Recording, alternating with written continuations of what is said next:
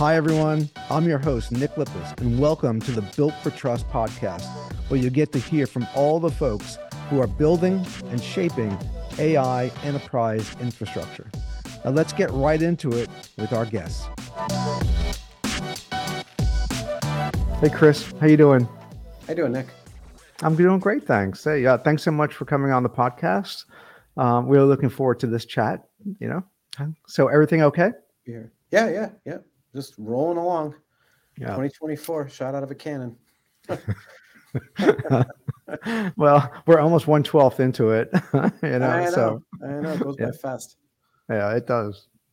So, hey, I wanted to start this chat by kind of like going through a little bit of like your own career journey. Sure.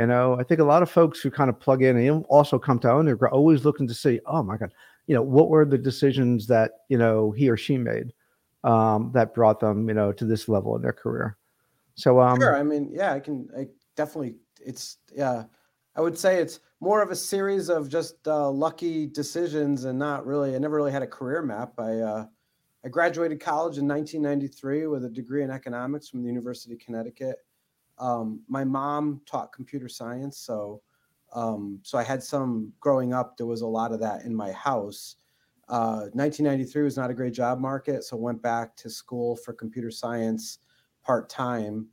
And if I'm being frank, kind of talked my way into my first role at a company called National Reinsurance that was hostily taken over by Gen Re while I was there my first week, and wound up grabbing a consulting job at a company called CUC International. And it was a help desk job. It was running around fixing printers and fixing computers and stuff that I always did as a kid. Didn't realize you could make a living out of it.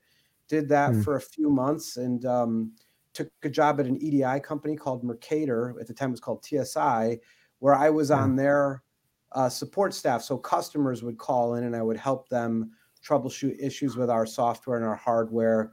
Did that for a couple of years and then joined a company called Greenwich Technology Partners, which was a pretty well-known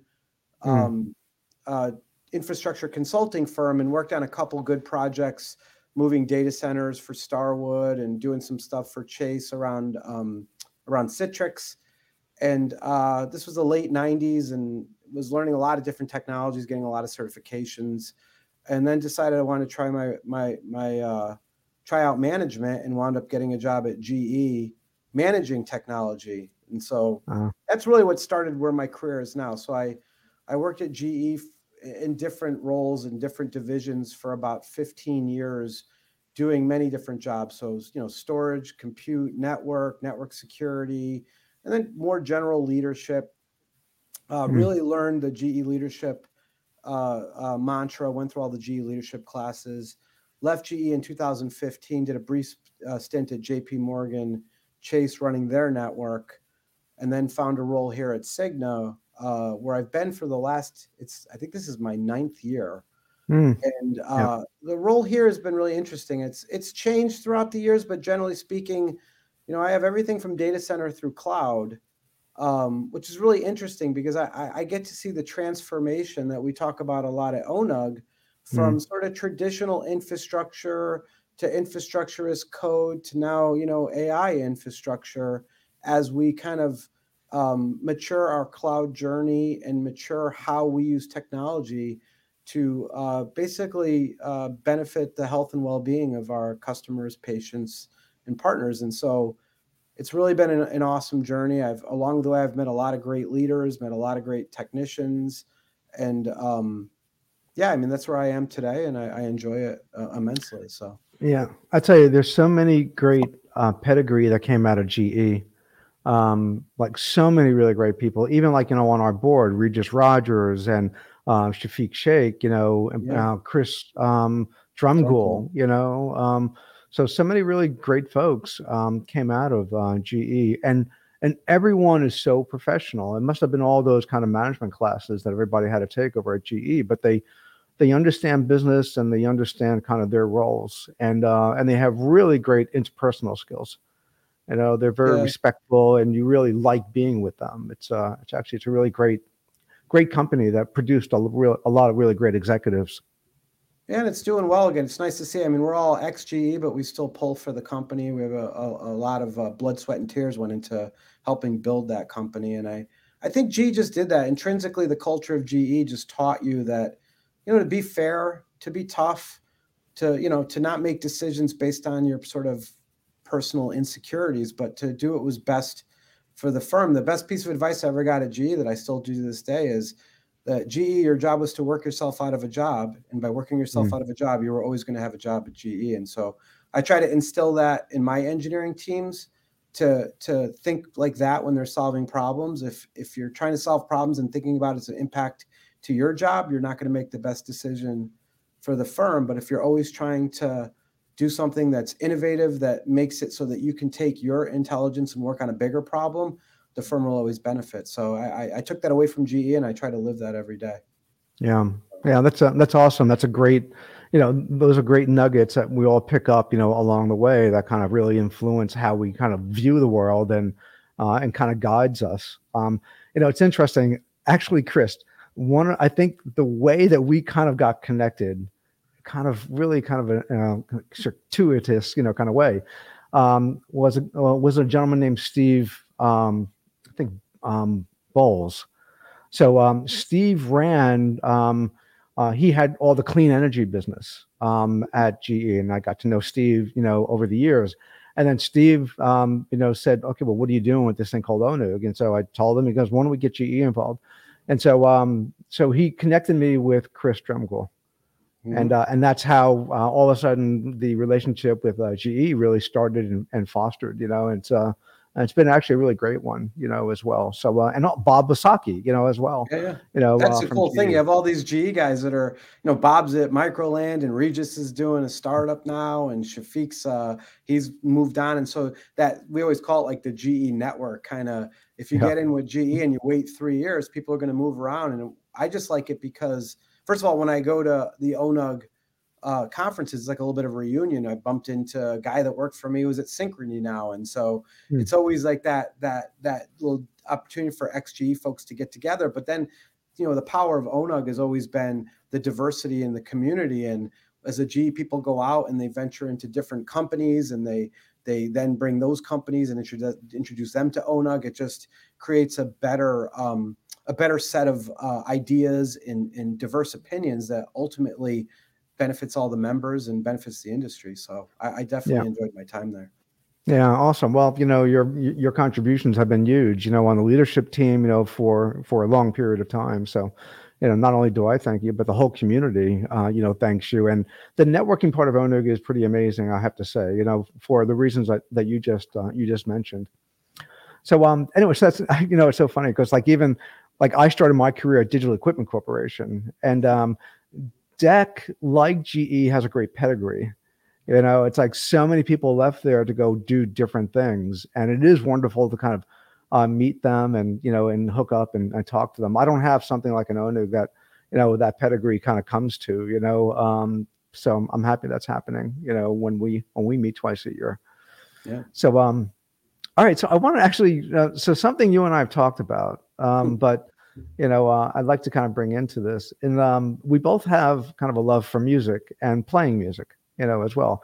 I'm sure you're a lot better at it than I am, but I don't know about so that. I'm sure. I am always relegated to the basement to play. Go downstairs is what I always hear, But so how did your music journey start? Like, when did it start, and what do you do today? Oh, I started young. I mean, my father.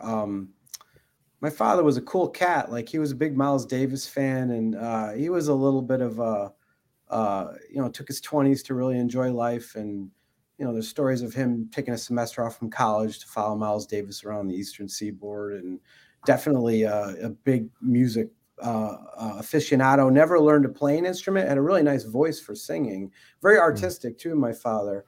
And so when we were kids, I didn't grow up, my parents were teachers, so I grew up in a relatively lower middle class house. But one thing my parents were very adamant about was that me and my siblings all play an instrument. So when I was in 5th grade, I chose trumpet. and my father was a teacher at Naugatuck High School, and the trumpet, the band leader there was a guy named Robert Filippelli, and he'd send me up for private lessons with him. And I really took to trumpet. Got really into it, and I think I was a 7th or 8th grade, and I had an uncle come visit from California, and he gave me an old Yamaha nylon string guitar.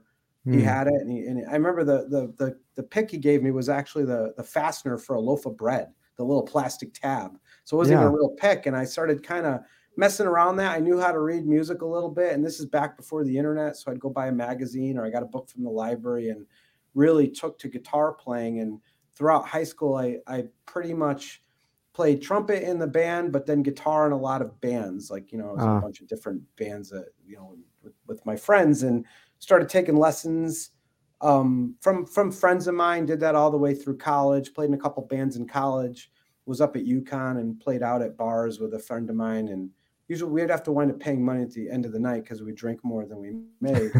And then never really, when I graduated college, I never really stopped playing. I've always, like, there's a guitar right behind me. There's always a guitar near me.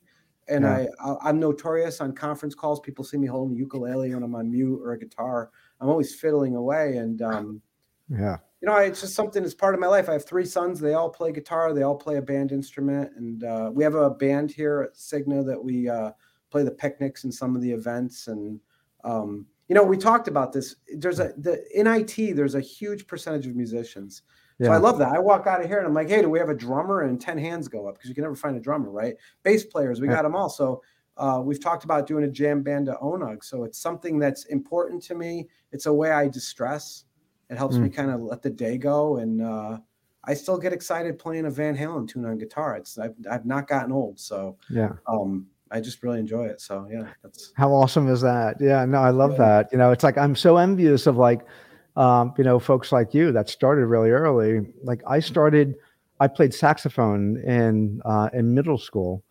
And I think the good experience about that was that it did teach me how to read music, but then I stopped, and it wasn't until, like, my 50s, I picked up a guitar, and started playing. And so I try to play every night, but it's, and I got into an ensemble, but I don't have anywhere near that kind of depth of experience if you have of playing with others and for a long period of time. So when I do, it's a lot of fun. I have such a great time, with it. It utilizes a different part of your brain, which I really love, about music, just understanding music theory and then trying to figure out something that you're hearing in your head and how do you express that, is actually a great high, as well. It's, I just wish I had started it and done it, like, when I was 16, 17, years old, but hey, you can't look back. At least I'm having fun now with it. When you're playing an instrument, you're kind of at the crossroads of logic and math and creativity, and that's what's cool about it. And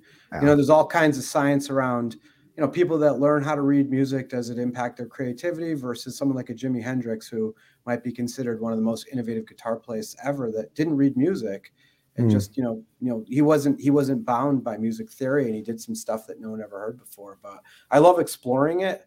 We're always learners, and the cool thing is what you said is it's never too late. I'm about to embark on taking piano lessons. My son, who just started at UConn, was taking piano lessons. He gave up his slot, and I'm like, well, I'll jump in and take your slot for piano lessons. I was like, it's never too late to learn a new instrument, and so we're gonna see how it goes. Yeah. I think it's actually, I would even say it's important. I think for mental health, it's like to learn kind of an art form, especially as you're getting older, it's like, it's not getting ready for retirement, but it's also, you tend to have a little bit more time when you're a little bit older, because you're much more efficient at work because you've been doing it for so long. So you have that extra time, utilize it to kind of, utilize a part of your brain that maybe you haven't used before. I like how you said that, efficient at work. For me, it's when I have a really boring meeting, I can think about songs in my head and decide, hey, can I learn that song? Where's that chord structure on Circle of Fifths? And then hopefully ask me a question about whatever they're talking about in the meeting. But I get it. It's so funny. I have a good friend who is a really accomplished guitar player. And he never studied music theory, and just he's one of those persons that kind of just like played. Um, so I'm like, all right. So his name is Vic. So I'm like, Vic, I'm kind of like I'm learning kind of the major pentatonic scale. He goes, the what? I said, major pentatonic scale. He goes, what's that? I'm like, oh my God. Show it to him and he knows it inside and out. Yeah, he knows it inside and out. Yeah. He'll play it, his like eyes closed, upside down, it's like whatever. But like, yeah, he just, never kind of learned, all the different keys, all the different modalities like within the keys, and all that stuff, So, but he is a fantastic guitar player, really great. So I love what you said as well, and I'm going to use that for kind of transition. I kind of view there is a similarity around math that I find with music, and I think people have divergent views on that. But what I find is that I kind of remember like taking kind of like both algebra and then into calculus classes. And in calculus, you really don't understand algebra until you take calculus, because you're forced to do so much algebra within calculus. And then when I'm playing guitar, I might learn a certain chord sequence, within a certain key. And when I'm first learning it, it's like, okay, that's a little bit, weird, and then I start getting a little bit better. And then, okay, I get to a place where I'm comfortable with it. And then I may come back to it, like a while, like, 6 months ago, and I've been playing other things, and those other things built upon it. And now it's a lot easier to play. And so it's like those signatures and those, I guess signatures is really the best term, just like in math, there's so many different signatures, and you kind of see something, you just, oh, that's that operation, and let me go off and do this. So I think it's the inquisitive nature of the musician too. So, when I started out, I would, play a 3-chord song, and you just were happy because it sounded like the song that you were trying to learn, right? If it was a Who song or whatever, you're like, wow, this sounds like Baba O'Riley. This is so cool. And then, what makes you good at IT and math, what makes you good at music is then you're like, well, what are those chords? What are the triads? What are the notes in those chords? And then you start, so one day you sit down, you get a piece of paper and you write them out, and they go, what are all the scales that encompass those notes? And then you're like, oh, well, I could play this scale over it and it sounds cool. And over this chord, I can make this little change. And next thing you know, you're like, I'm playing a solo that sounds really cool over Bob O'Reilly. And Pete Townsend wasn't a big soloist. That wasn't his thing. And then you're like, well, if I can do that over Bob O'Reilly, can I do it over a harder song? And so I feel like that inquisitive nature, and I've always said, and this is not 100%, but IT people tend to be introverted. It's not a very extroverted science, right? Technology. And so these are people, if you're an introvert, you tend to spend more time focusing on learning something because you're not necessarily out and about. I mean, I spent high school plenty of Friday nights at home learning songs at guitar and not out at dances and stuff like that. And so that's just the way the brain works. And you want to get more of a deep knowledge, kind of like, having to take calculus to understand algebra. And so I like that. That's why I like working in IT, because it's a bunch of people that aren't just happy with, if I go, hey, just do it this way, they're going to go, no. Why am I doing it that way? And they're going to go home and they're going to noodle on it and they're going to think about it. And that's why we don't really call it work, right? A lot of us that grew up in networking, we didn't feel like it was work when we were on calls at 10 o'clock at night trying to figure out, why we had latency between our site and the internet. It was fun for us because we wanted to understand it, and then we wanted to figure out how to make it better. And so if you love doing it, it's not a job. And so I think all those sort of, personality traits and skill sets, when they kind of work together well, there's work-life balance is inherent because you're doing what you love to do. And I love being around people like that. I love being challenged. I love when people say, Chris, why are you thinking that way? And they ask me the 5 whys, we used to call it GE, and you get your opinion changed, or they learn something, or you learn something. And I feel that way about music when I'm sitting next to another musician watching them play, and just a simple song, they'll fret a chord differently. I'm like, why are you doing that? Well, it's easy to move my pinky from here to here. And I was like, never thought of it. Fantastic. So I love that stuff. But I'm with you, on that. And let's kind of take that and kind of stretch that idea a little bit.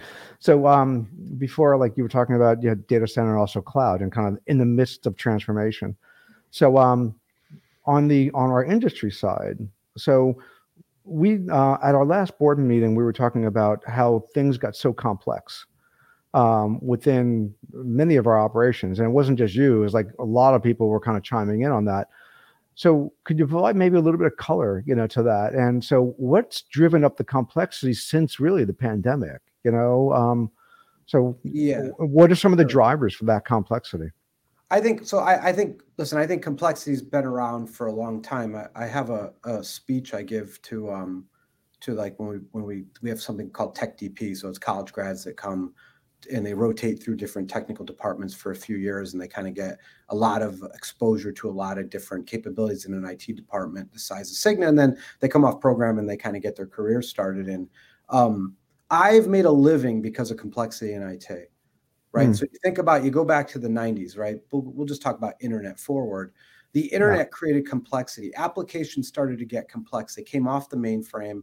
The cycle to which you had to enhance your capabilities and application got really short because of the internet, this whole internet boom, and this whole what do they call it, B2B, and internet marketplace. And so when applications were on the mainframe, and largely there's still a bunch on there, there was a whole culture and tradition as to how they were maintained. They sat on a mainframe. There was a set of parameters they had to work within. Once we got to client server and the internet, the speed of innovation, the different languages people programmed in, it got very complex very quickly. And then all of a sudden, the infrastructure team had to come up with innovative ways to keep these applications up, to keep them resilient, to improve issues when we're having latency. So you have these things like load balancers, firewalls to protect them, and we know how complicated firewalls can get. yeah, All the different virtualization, right, to for the desktop because of the latency, because of data gravity issues. The MPLS network came along and created more issues with high applications. Remember, applications used to sit in the data center that was in your building, so you had mm, 10 megabit LAN speed was crazy fast. You're never going to need more than that.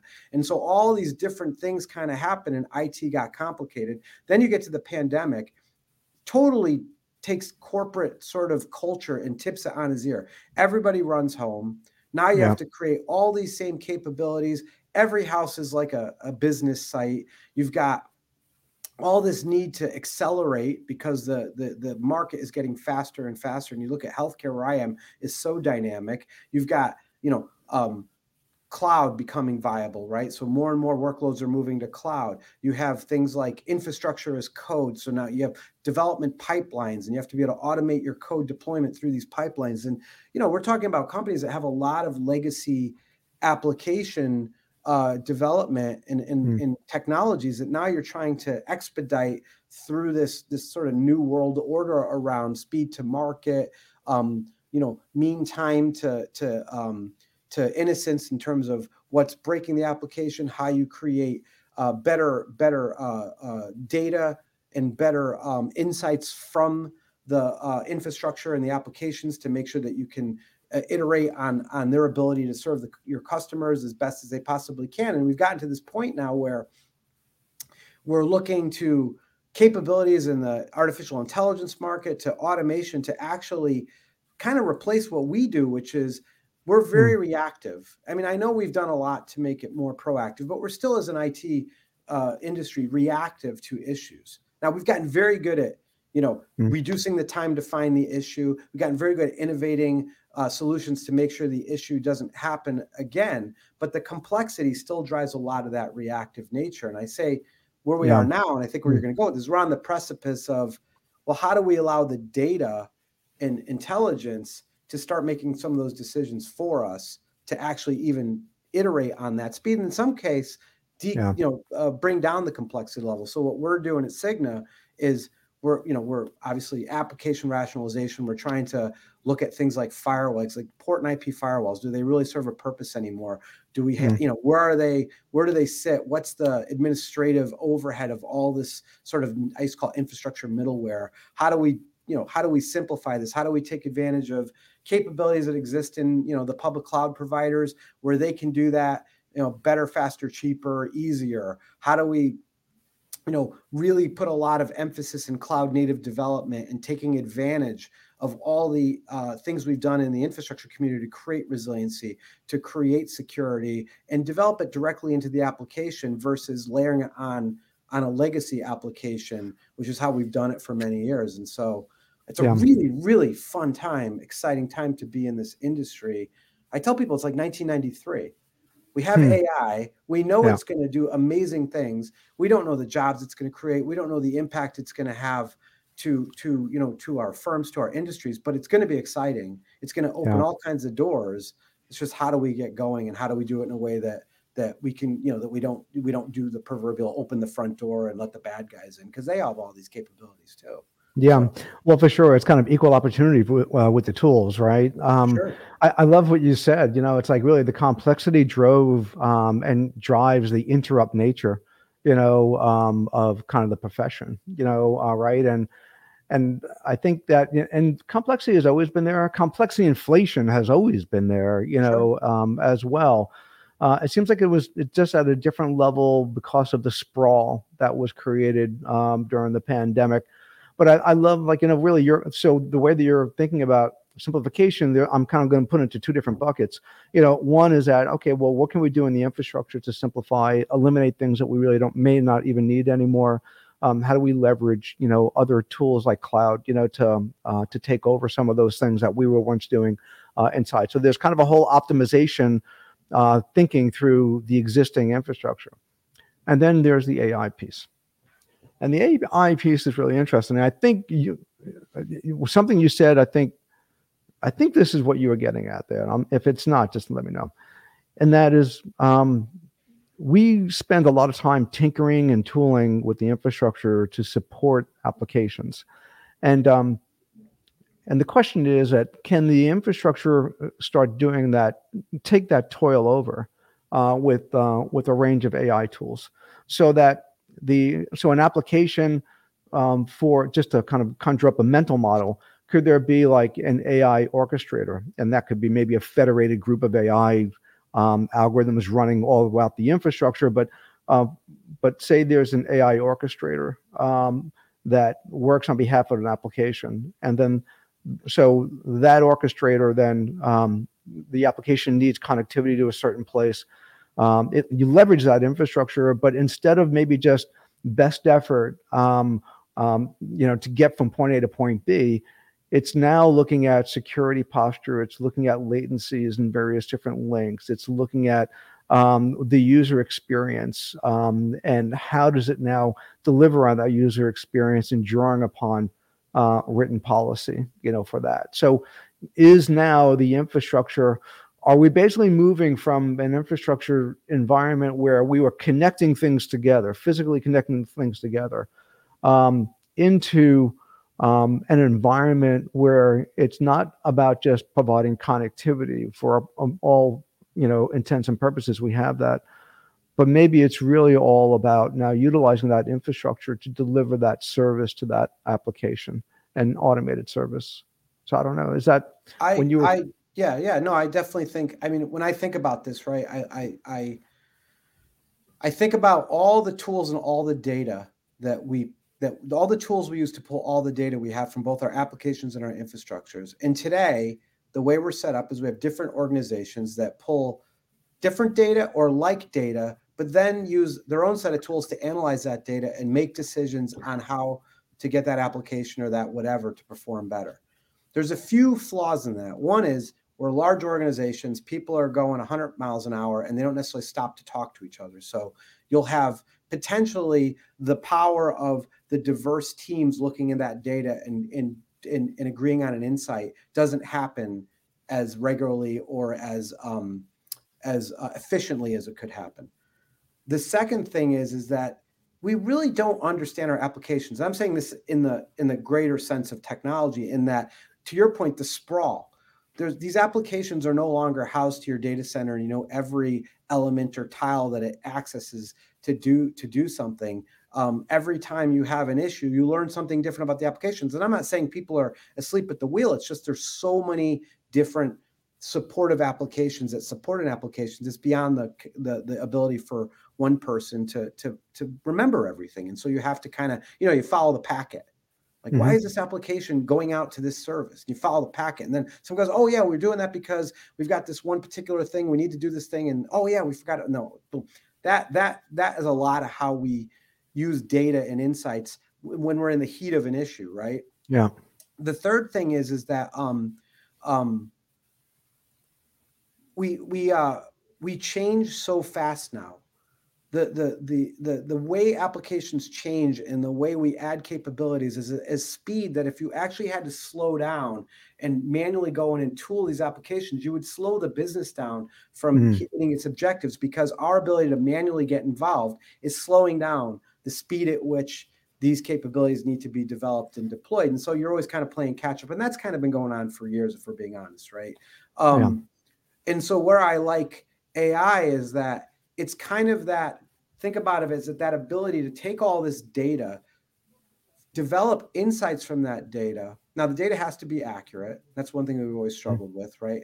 CMDB accuracy has always been something we've struggled with. I feel like AI is going to, help us both, make sure the data is accurate, so that sort of that audit capability to know it's accurate, but then the insights it's going to glean from it, it's going to be able to dynamically make the change or fix the issue or choose the right path or choose the right security firewall that has to go up for that particular insight at that given moment. And it's going to work at the speed of light, right? And so I envision a world where, today we're having latency and our tools might find it, but a bunch of people get on the call and they go, well, do we fail from, I'm just making up names, I'm not saying any of these are suppliers, but do we fail from Verizon to Lumen? And will that solve the problem? And then we'll fail. And if the problem goes away, boom, we did it. Then we'll do a PIR, find out what really happened with it, and try to go back and make sure it never happens again. That's sort of a typical issue you'd see in corporate IT.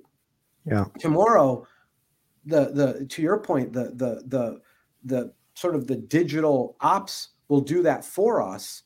We'll get a log, or we'll get some sort of a spit out that says it did that today, and the reasons why it did it. I think those reasons will enlighten us, and it can do it at the speed of light, meaning that today we're not going to fail over one application to a different path unless there's really an impactful thing going on that's impacting our customers. And tomorrow it'll do it, and it'll bring it back when it's better, and it'll just make the customer experience better, meaning that they won't maybe get a 502 error 1 out of every 100 times, or they won't feel like, oh, the app seems a little laggy today. It's working, but it's a little laggy. Tomorrow, that all goes away, because the ability for it to orchestrate, to your point, all these quick improvements, both from a performance perspective, but also from a security perspective, it's going to do two things. It's going to make everybody's lives easier, right? Because that's a lot of work today for a lot of smart people that we really want focused on driving better innovations on our business side. And the second thing is it's going to improve our security posture, because I kind of feel like we're quickly getting to a point where if you have to get a bunch of people on a call to figure out what's going on, you might be a little late to the game. That's time. Yeah.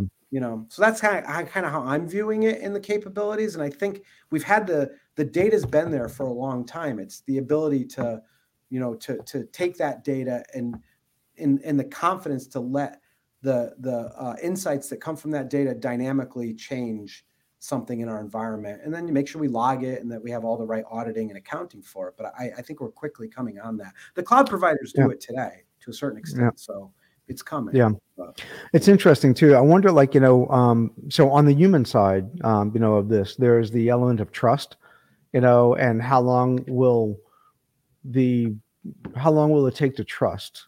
Well, first it's got to be developed, right? And so where the industry is quickly kind of moving to kind of enable these tools. Kind of let's assume that the tools are here, then how long does it take to trust? I remember, you probably remember this too. Cisco probably, I don't know, when was this? In the 2005, 2010 timeframe, they introduced something, what was it called? Was it media access control? I know that stands for Mac. But say again. I'm sorry. That was Mac. Yeah, that's you're talking. Yeah, I know what you're talking about. I'm not gonna remember. Yeah. So there would be some anomalistic signature behavior, and then they would basically take those packets and that IP address, and then they would delegate it towards a protected VLAN, so that you can remediate and find out what's going on there. A lot of folks didn't trust it. It wasn't anything wrong with the technology, but they were just just didn't want to trust the robot to kind of make that decision. So I'm wondering, but because the robot was just doing that based on one specific data insight it was gleaning from that Cisco log. Look at IPS; it's a perfect example. Nobody ever Mm. wanted to put it in prevent mode, right? They always want to just have it log and set an alert, and someone goes, is this real? Because you're afraid if you said block that signature and it was a false positive, you're going to break an application. So I know where you're going with this, because we've had this capability to have it dynamically turn off. I think the difference now is it's looking at all data and insights, meaning that not only can it, I envision this, and listen, I'm a little wacky. I watch a lot of sci-fi movies, but this world where, So this potential capability will look at a much broader set of data and insights, make a yeah, decision. It will be able to make that change, potentially even in a non-prod environment, to see the impact of that change and then deploy it to prod, knowing that it's going to do what it's expected to do. The application is not going to be impacted. There's not going to be any outages. You're not opening up a potential security gap in doing it. Like that now it's going to take time to trust that, right? I mean, there's a lot of trust in that. And what will make us trust it? yeah, Seeing it happen and doing things that we would have never thought to do, that actually the outcome is better than what we would have yeah, done using our traditional tool sets. yeah. So that's, I Outcome think, is, what you're we're going. absolutely right. Yeah. Yeah, Right. yeah. And I Outcome think will we're build at that trust. point Yeah, now. Yeah. I think we're at that point now. I think before those were good capabilities, and, at different companies, depending on what industries you're in, what kind of data you're talking about, would trust them differently. But I think we're on the precipice of the data's better, the logic is better, the intelligence is better, and it's yeah, going to make better decisions.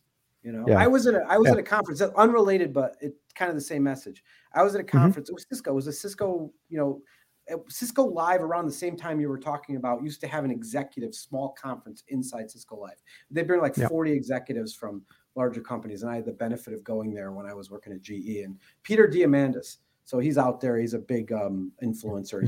He was the guest speaker at this one, and he was talking about computers driving surgical vehicles to perform surgery on people. So back then, 15, 20 years ago, this was kind of a future thing. And I remember he said something. I don't remember anything about his speech other than he was really charming. He was a medical doctor. He was a PhD, and his pedigree was ridiculous. I remember that. Yeah. And then I remember this one statement. There'll be a time in the near future where you will request the computer to do the surgery, not the surgeon. You will want Yeah. the computer to perform surgery on you. Now, I'm luckily I have not had to have any surgery yet, but I Yeah. assume I will at some point. And that has always resonated in my head. Well, I think it's a very same comparison to, at some point in the near future, your technology leaders, your business leaders will say, let the AI insight decide how we remediate this issue. Don't we trust that more than a bunch of smart people on an outage call trying stuff and seeing what works. I do believe we're going to get to that point. So Yeah. I'm with you on that. I think there's so much, like, I think we're tired of the toil, that it takes to kind of, like, constantly tweak and keep that infrastructure up and running. And it kind of goes back into the simplification, theme that we talked about before, about how do you mitigate complexity. This is a great way. It's a great new tool. We hope to mitigate that complexity. And I want to tie one other thing that you said into this as well, and that is GE. One of the things that the management school, taught you is that you should be always constantly working yourself out of a job. So now, I was talking to Gene Sun yesterday, and Gene had this really great quote. And he said, like, to my staff, I don't tell them AI is not going to take your job. What's going to take your job are people with AI skills. So it's not the AI, is that you have really got to get up to speed, and understand how to utilize, this new technology, and actually bring that power to bear in everything that you do. So that That's very was similar to cloud, right? Cloud 5 years ago, everybody's like, cloud's going to replace my job. oh No, yeah, yeah, right? Cloud doesn't replace your job, but you had to learn about cloud. Bill Gates said something I read in the paper last week. He was talking about AI. He's a little bit biased. He's still the largest shareholder at Microsoft, the most valued company in the world, but he's yeah. very bullish on AI, like most of these, technologists are. And he said, we don't even know the jobs AI will create.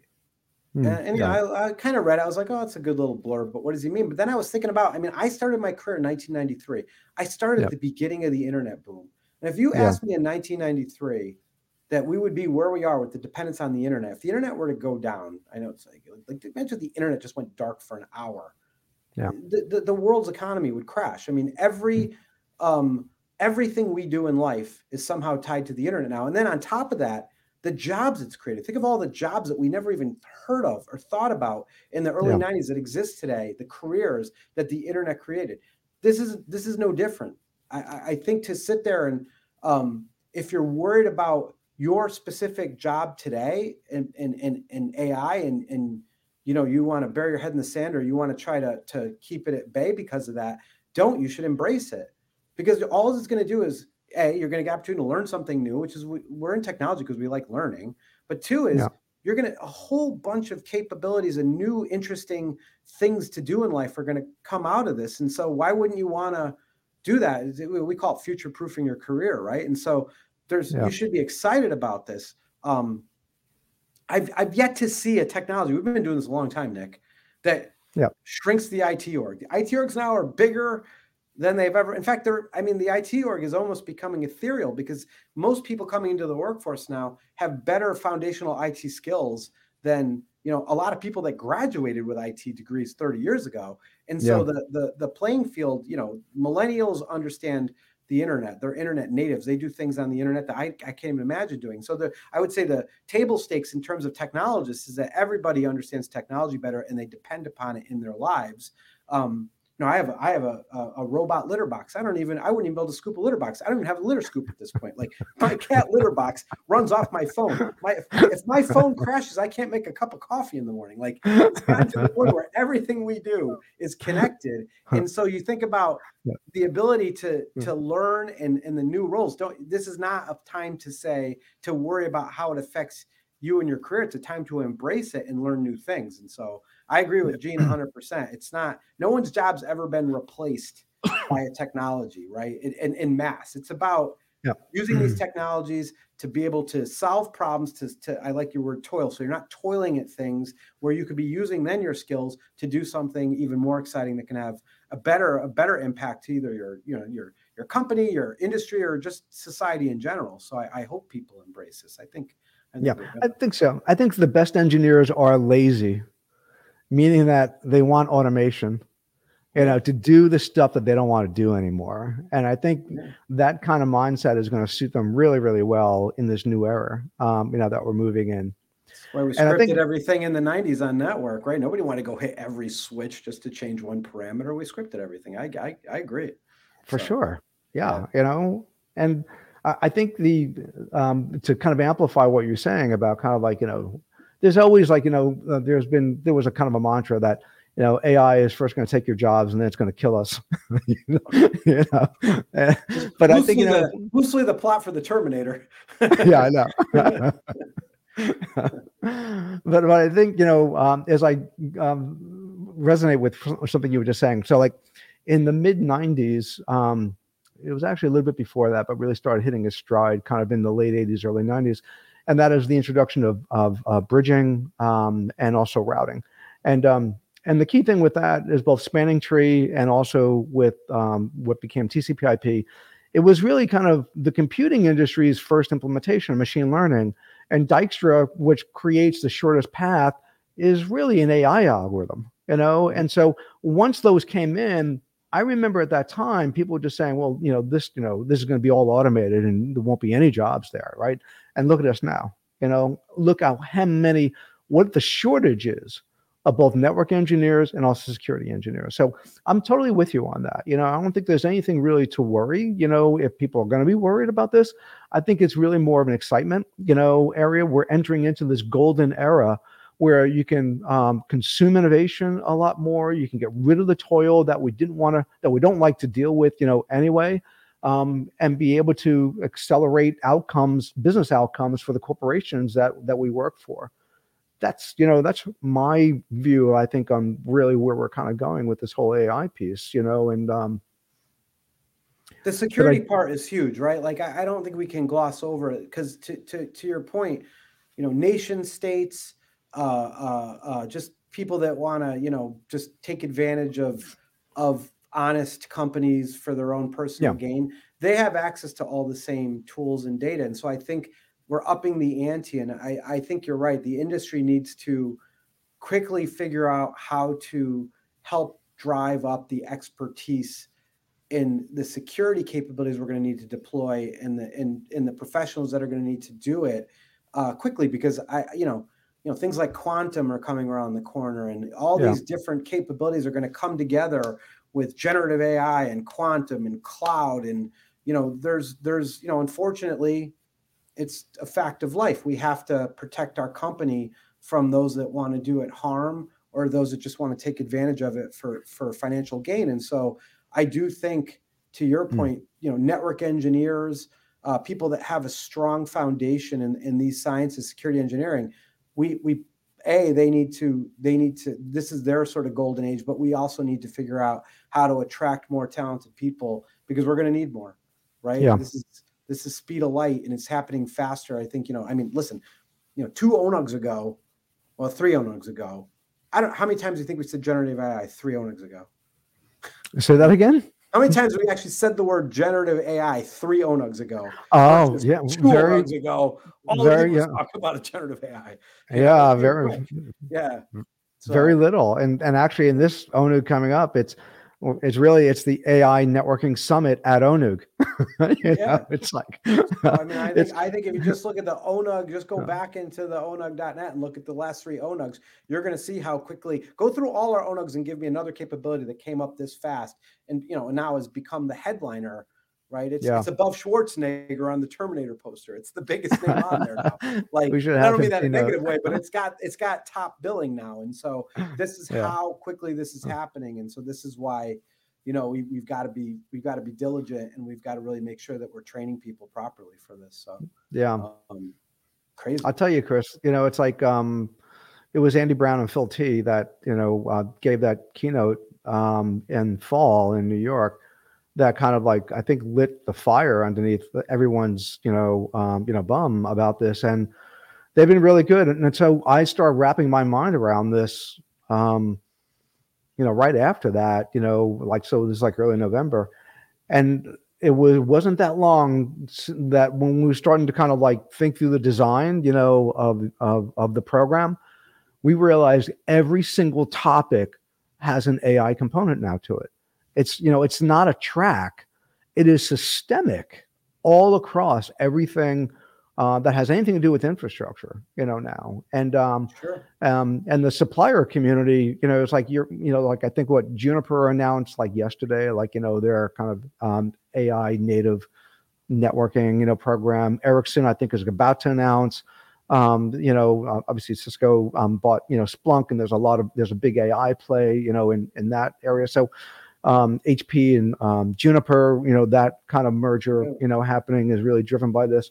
Because Aruba has a big play in it. They're talking. I mean, I don't think, if you're in the infrastructure space, if you don't have a strategy around AI, that you're long for the race here. So I think everybody's in a once again, I think the data's been there, right? I mean, we've been very good at collecting data. Look at the success of Splunk, right?